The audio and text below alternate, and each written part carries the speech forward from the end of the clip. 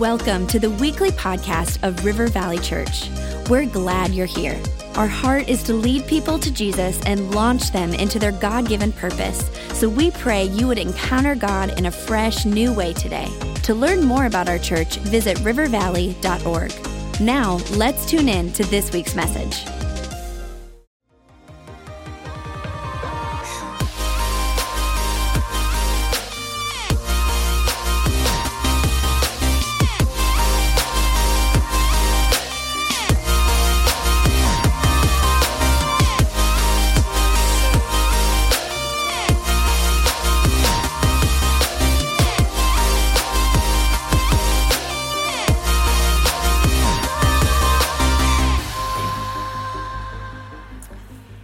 All right, we are continuing our series on forgiveness, and if you noticed, we didn't say how long it would be.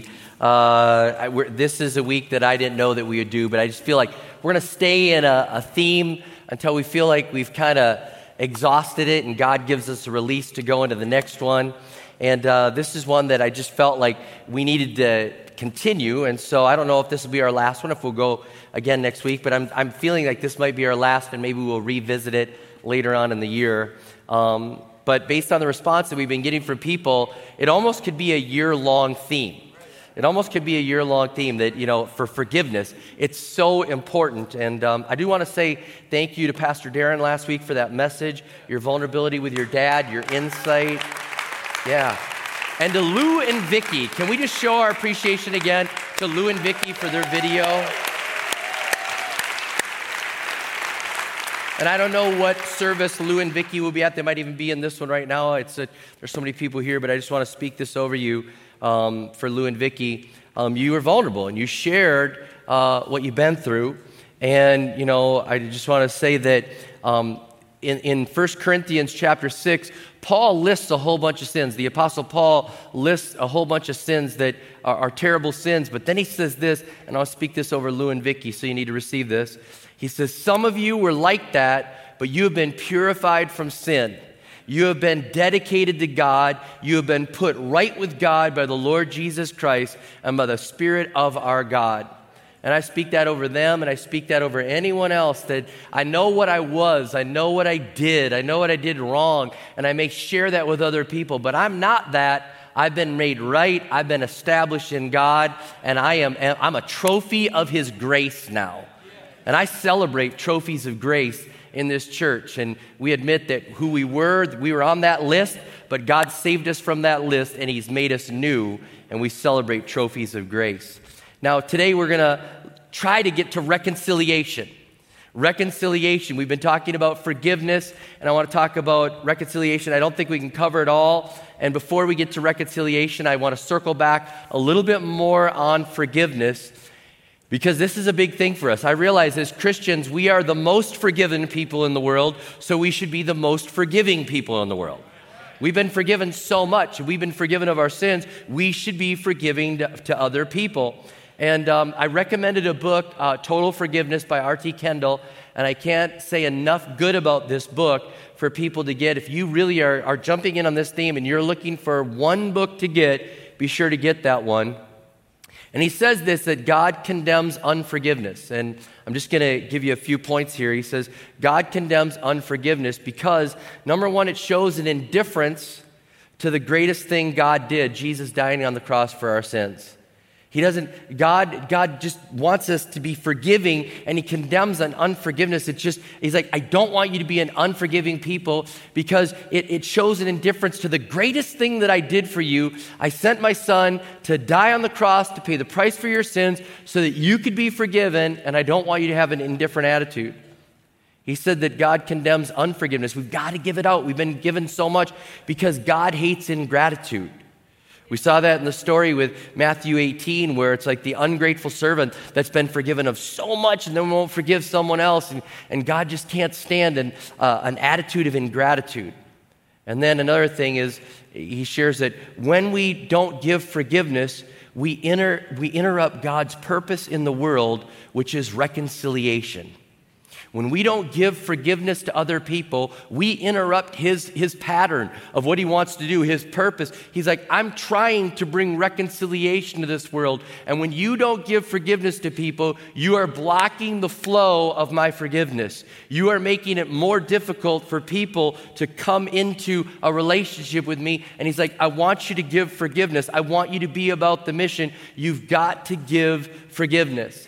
Now, giving forgiveness is so important, and I just returned from Israel. We were on a global experience, Israel, and I just feel like if you're looking on what trip you should go to, we tell people within 3 years or as soon as possible, you should go on a global team. I think, first of all, you should probably go to helping somebody that's needy or orphans. That's a great global team to go on. I think it's incredible to go on a global team where you're around an unreached people group where you may walk for hours and not a single person you walk by knew Jesus Christ at all, and you go on a global team like that. And after you've got those two, I'd love for you to go on a global experience, to go to Israel and to see where Jesus walked and to get the context of the scriptures. But we just got back from this global experience in Israel, and we took a bus from, the Sea of Galilee all the way to Jerusalem where the temple was, and it put it in context because it took us over almost 2 hours to drive in a bus the distance. And then when I read this scripture in Matthew 5:23 and 24, it says, therefore if you're offering your gift at the altar, which would be in Jerusalem, they would go to Jerusalem, and there remember that your brother or sister has something against you, like some unforgiveness, an unresolved issue. He's like, leave your gift in front of the altar and go and be reconciled to them, then come and offer your gift. Can you imagine that? Some of those trips were 8, 10, 12 days, and he's saying, if you want to get right with me, and you're standing in the temple, and you want to offer that sacrifice, which says you're sorry for your sins, and you realize that you have something against them, before you come and tell me how sorry you are with me, go apologize with them. Walk 8 days back, work through the issues, and then come back 8 days, and then make your I mean, think about it. That's pretty serious. Pretty serious. And so we've got to live out forgiveness. We've got to give out forgiveness. We've got to do that. We've got to ultimately hope that we can get to reconciliation. Now, a couple people asked via email, so I want to address this again before I get to reconciliation. They said, practical, give me some help on forgiveness. I'm not very good at this. After the I forgive you, will you forgive me? How do we live it out? Okay, so I found a list again. Didn't make it up, but I want to share it with you. It says this about how after the I forgive you, or after you say, will you forgive me, how are you going to live out forgiveness? First of all, after you've done that exchange, when you say, will you forgive me? Yes, I forgive you. And you have your prayer and you do that, okay? Or however you do it, you hug, you make up. When you walk away from that moment, how to live out that forgiveness, you're going to make the choice to not tell anyone about it anymore. And how many know that's really hard? Because you even want to say hey, they were really a jerk to me, but we forgave each other. How many know it's you just want to say, you got to just make that decision. After we've forgiven each other, we are going to make the choice to not talk about what we did. We're going to let that go. Another thing is you're going to have to be pleasant to them when you're around them. How many know if you've forgiven them, you're going to be nice to them when you're around? Very practical thing. Another thing would be this: if a conversation ensues between you and the other person and you start talking to them, you're going to do things that helps them to recognize they're free of the guilt. You're not going to hint around the edges. You're not going to bring up the topic to them even. You're going to let them know that they're forgiven. We have the great example of this with Joseph, where he doesn't dig with his brothers. He says, hey, you're forgiven. You're forgiven. Let's move forward with this. And he says, I want you to have this land. I want you to be taken care of. And it's a beautiful story in Genesis. I got a text from someone that I used to have issue with. And I've tried to keep track of how many people that I've had major issues with in my life. And I was only 2. And I was oops, only 3, 4, 6, 8. Okay, a few. All right, a lot. All right. I'm just like you, okay? But this is one that I put in my big category. And the person sent me a text, and they're part of our church. And they said, excellent sermon. When people who know the story see us together, I hope it spurs people to give forgiveness, and it glorifies God. Keep preaching on forgiveness. You know why? Because when I'm around this person, I never bring that up. I don't even think about it. It's crazy to even think about it. They reminded me of a significant anniversary of something that was part of our fallout, and I was like, oh yeah, I forgot that date even exists. I'm just telling you, I don't throw it back in their face. They don't throw it back in my face, and I thank God that I speak to them in a way that lets them know that they're free of guilt, that we've forgiven each other. Another thing would be let them feel good about themselves. Let them feel good. Another thing would be protect them from their greatest fear. You know what the greatest fear is for somebody that you've had an issue with? That you'll blab it. And so when you live over time that you don't blab it and you don't look at them like, I know, zip it, I know. You know what I mean? You know, to send them the signals. Man, you help them to live in forgiveness. And then you keep it up today and every day. How many know that when you forgive somebody that has hurt you, you're going to have good days and bad days? And you're going to wake up some days and you're going to be like, I don't even think of it. And then you're going to wake up other days and you're going to think of it and you're going to have a bad day and you have to choose again to say, I live in that forgiveness. I'm going to continue to live in that forgiveness. Now, I just want to confess, it's been really easy for me to forgive people and be like, I love you, it doesn't bother me, I forgive you, as long as my life is doing better than their life. Only the people on the front row identify with that. And at our Mid-Atrista campus, okay? But if their life is going better than my life, how many know that then the forgiveness thing starts to bother me? Like, I forgave you, and apparently that puts you on the fast track for God's blessings, and now I'm on the slow track and you're on the good track. But as long as my life is a little better than theirs, I'm pretty happy that I forgave them. But when their life accelerates beyond, I'm just like, oh, I forgave them, I released them, and now they're getting favor, and I'm not. I'm telling you what, you're going to have good days and bad days, and you want their life to accelerate. You want their life to just increase. You want that to happen in their life, and so you're going to keep it up every day and today and every day, and then you're going to pray for them. Like, you know, you're going to pray for them, and you're going to say, bless them, God, bless them, which goes, so that's how you're going to live out forgiveness. And you're going to, when you get those bad days, you're going to say, God, bless them. And when you see them having good days, you're going to say, God, continue to bless them. And you're going to live that out in forgiveness. It's a beautiful thing when it gets there, but John Calvin, who was a famous pastor in the history of the church, he said, praying for your enemies or praying for people that have hurt you is exceedingly difficult. It's exceedingly difficult to pray blessing. And again, you just kind of like, Lord, you can give them almost as many blessings as you give me. 90%. Just make sure I get one more than they do. Okay?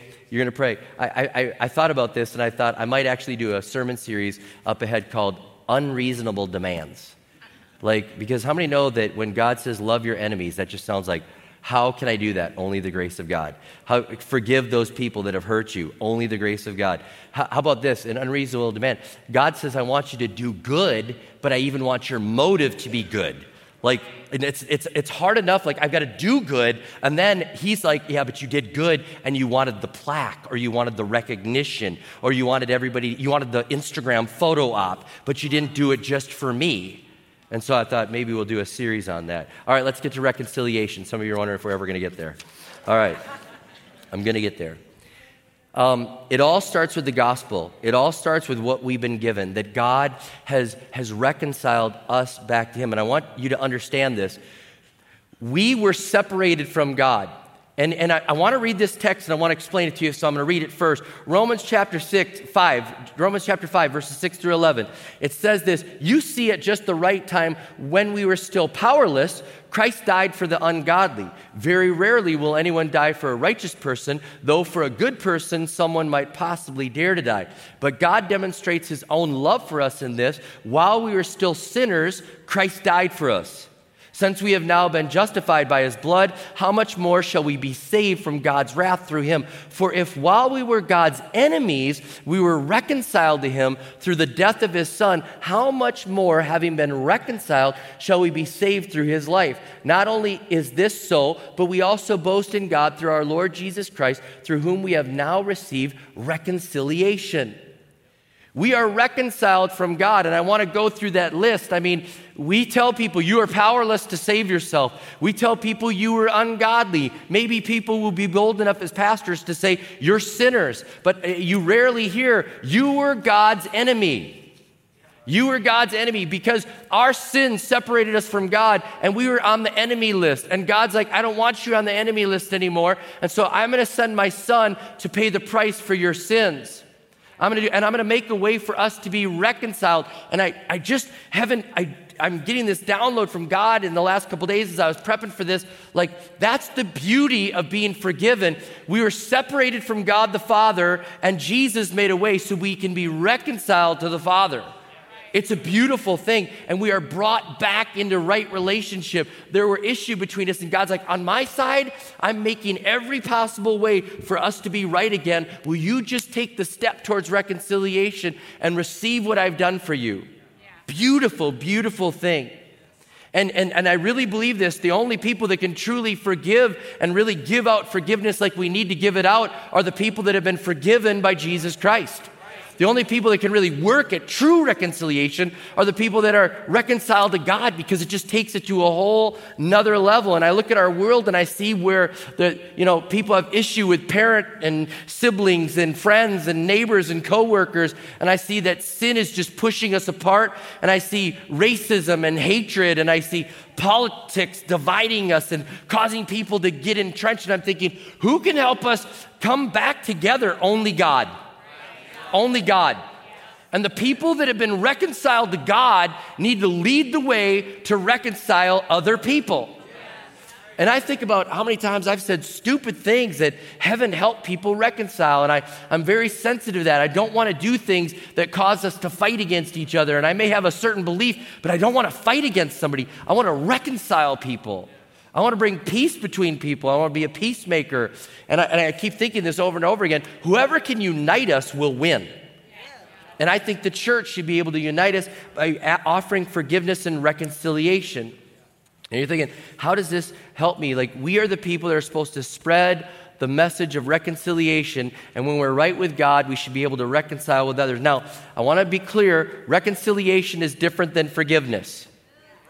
Very different.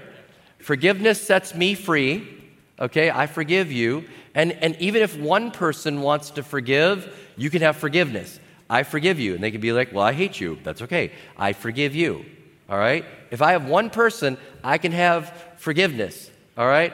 But it takes two people to have reconciliation. It takes two people. And so it's possible to forgive without reconciliation, but it's not possible to reconcile without forgiveness. Does that make sense?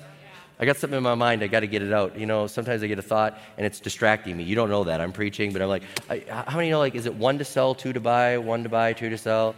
And you know that thing with the mortgage? Anyways, I said it. Now it's out of my head. Now it's bouncing into your head. All right. It takes 1 for forgiveness. It takes 2 for reconciliation. I know that much. All right. I'm not buying a house. I'm trying to reconcile. Reconciliation requires that 2 willing people. And I'm thinking about this in Romans 12:18. It says, if it is possible, as far as it depends on you, live at peace with everyone. You're going to do your part. They're going to do their part. As much as it depends on you. There's a part that depends on you, and there's a part that depends on them, and it takes 2 people to reconcile. It's going to take time to reconcile. I can forgive you in a moment, but to reconcile and to restore sometimes takes lots of time. Maybe somebody's ruined your reputation and you forgive them, but to reconcile that friendship is going to take time. Let's take it up a little bit. Maybe somebody's stolen from you and they ripped you off in a business deal. And, like I said, when I was trying to think of who has, I've had issue with, then all of a sudden I remembered somebody that ripped me off in a business deal. And it took me a while to get where I would forgive this person and then to reconcile and then to wish them well. Yeah. Can I just be vulnerable? It was another pastor that is not at our church. And it was a pastor, and then he had somebody come up to him and paid off his whole church debt for millions of dollars. And I'm like, and I rejoiced with that, God. I rejoiced with that. I mean, I'm just telling you, that's real, okay? So maybe they've stolen from you. It's going to take time to reconcile. Maybe they verbally abused you, physically abused you. It's going to take time to reconcile that. It's going to take a change in behavior to reconcile that. Maybe they cheated on you, or worse, you could fill in the blanks. It's going to take time. It won't be easy. Forgiveness still is hard, but I can do that with one person. But reconciliation is going to take two people. And when trust is deeply broken, it's a process. It's a process. I just can remember when my mom and dad, when I'd break a rule and I'd say, I'm sorry, will you forgive me? They'd be like, we forgive you. I'm like, great. And they're like, and now you're grounded. What?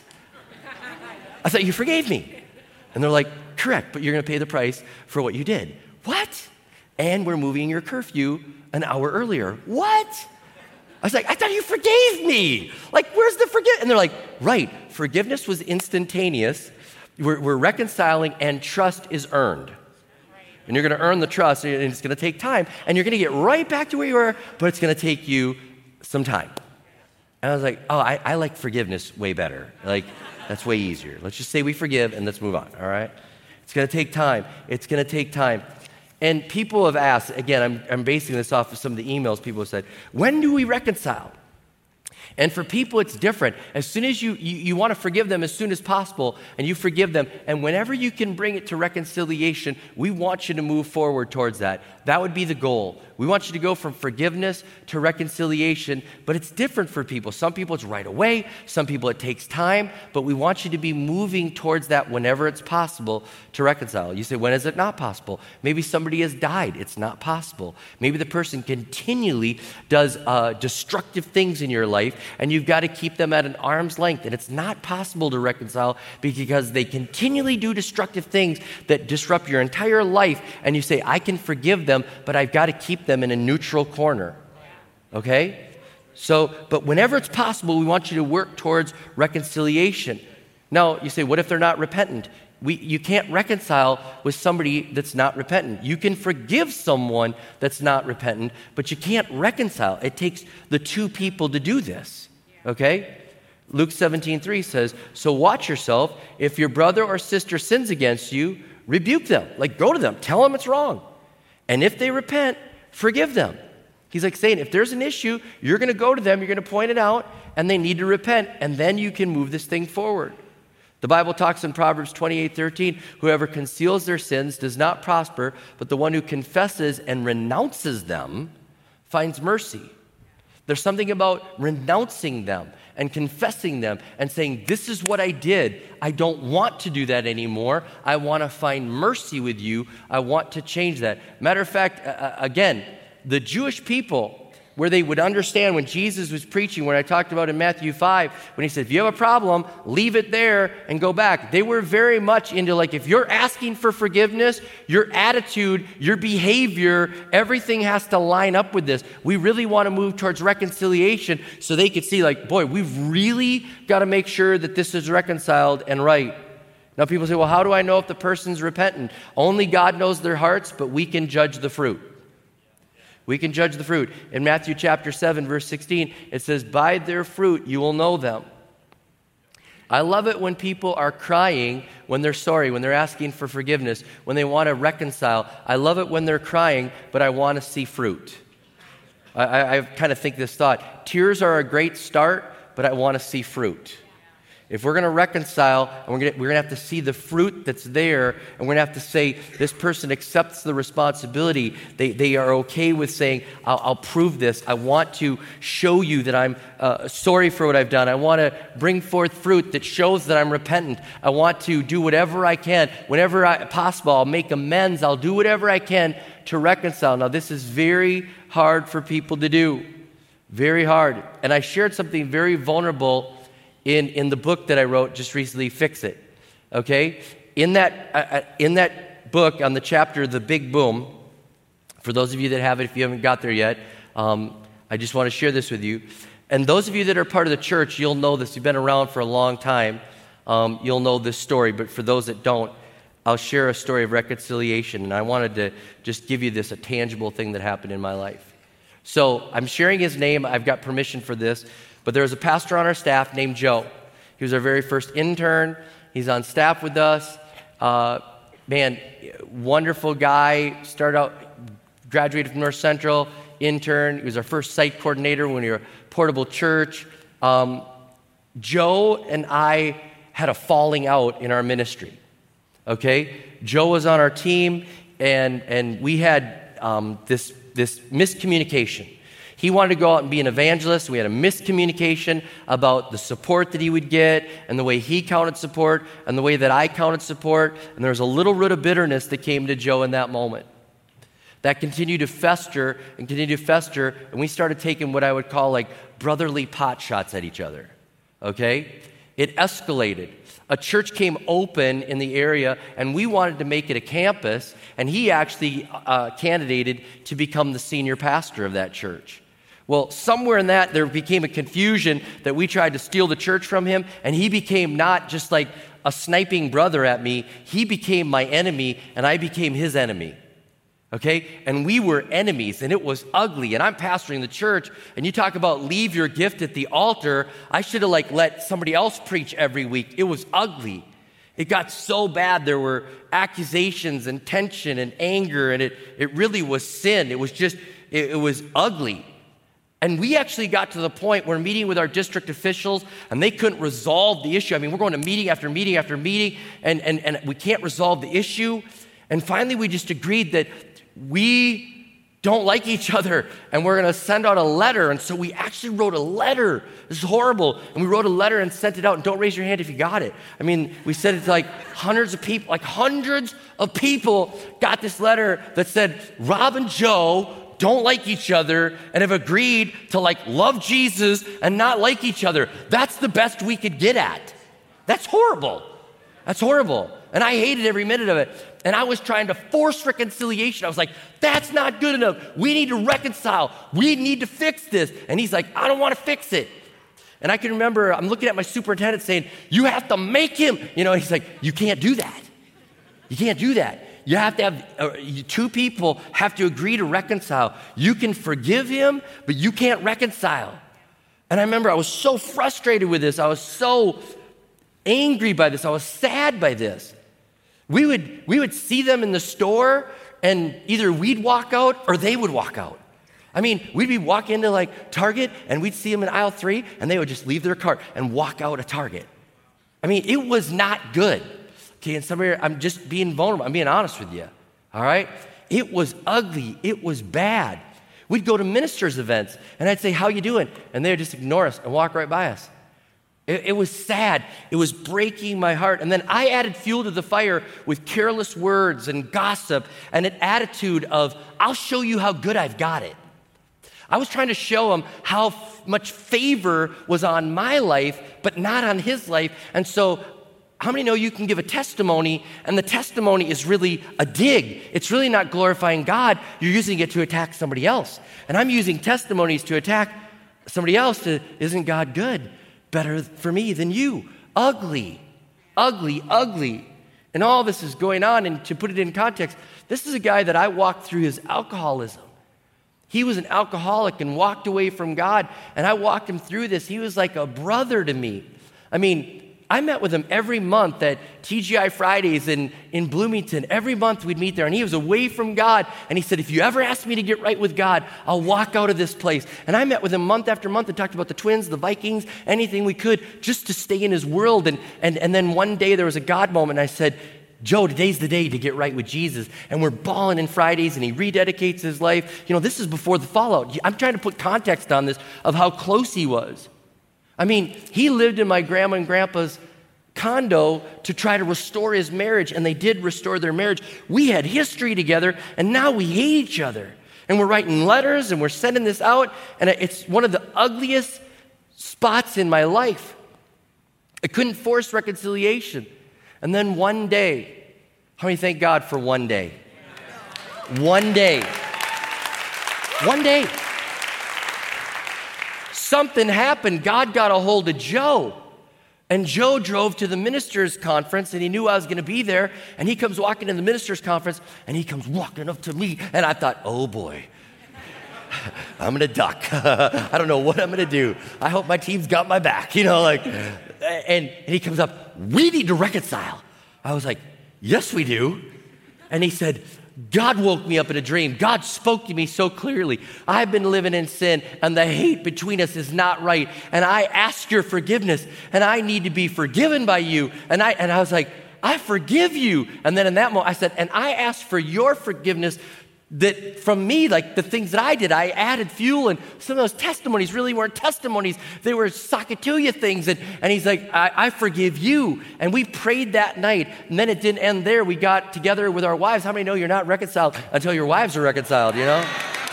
And we got them together. And I want to share that it's a beautiful thing. And we sent another letter out. Praise God that we're reconciled. And now I can tell you this, I sent him this, I asked his permission to put it in the book, and then he gave me permission, and then I sent him the book and highlighted all the parts where it was, and he said this, he said, I read all the parts you marked up, and I love it all. I hate the yuck, but I love the miracle. And then he says, I love you so much. Only God. Only God. And I'm going to tell you this, only God. Come on, thank God for that. Only God. One day, pray for your one day. As much as it depends on you, be at peace with everyone. Work towards reconciliation. Give forgiveness. It takes one. It takes two to reconcile, but believe God for the one day. You say, well, I can't do it. Oh, I could list story after story. I think about Joyce Meyer being molested by her father and forgiving her dad and reconciling. I'm just like, the grace of God can do things that man can't do. The power of God can do things that man can't do. Because we've been reconciled to God, we've been given the responsibility of reconciliation to this world, I pray that we'll be peacemakers. And I pray that me sharing that story and being vulnerable will help you to say, I'm going to believe for my one day. Now, I don't know if your one day is coming, but I'm going to believe with you for your one day. I'm going to believe as much as it depends on you, you're going to be positioned in the ready position to say, God, if they're ready, I'm ready. And I want to reconcile. So God, I just pray right now that you'd help us to live that way for the one day. We've been reconciled to you, and I pray that we'd be reconciled to one another. I pray right now if there's people that are just feeling, that's me, they would say, I need to be reconciled to my brother. In Jesus' name I pray, amen and amen.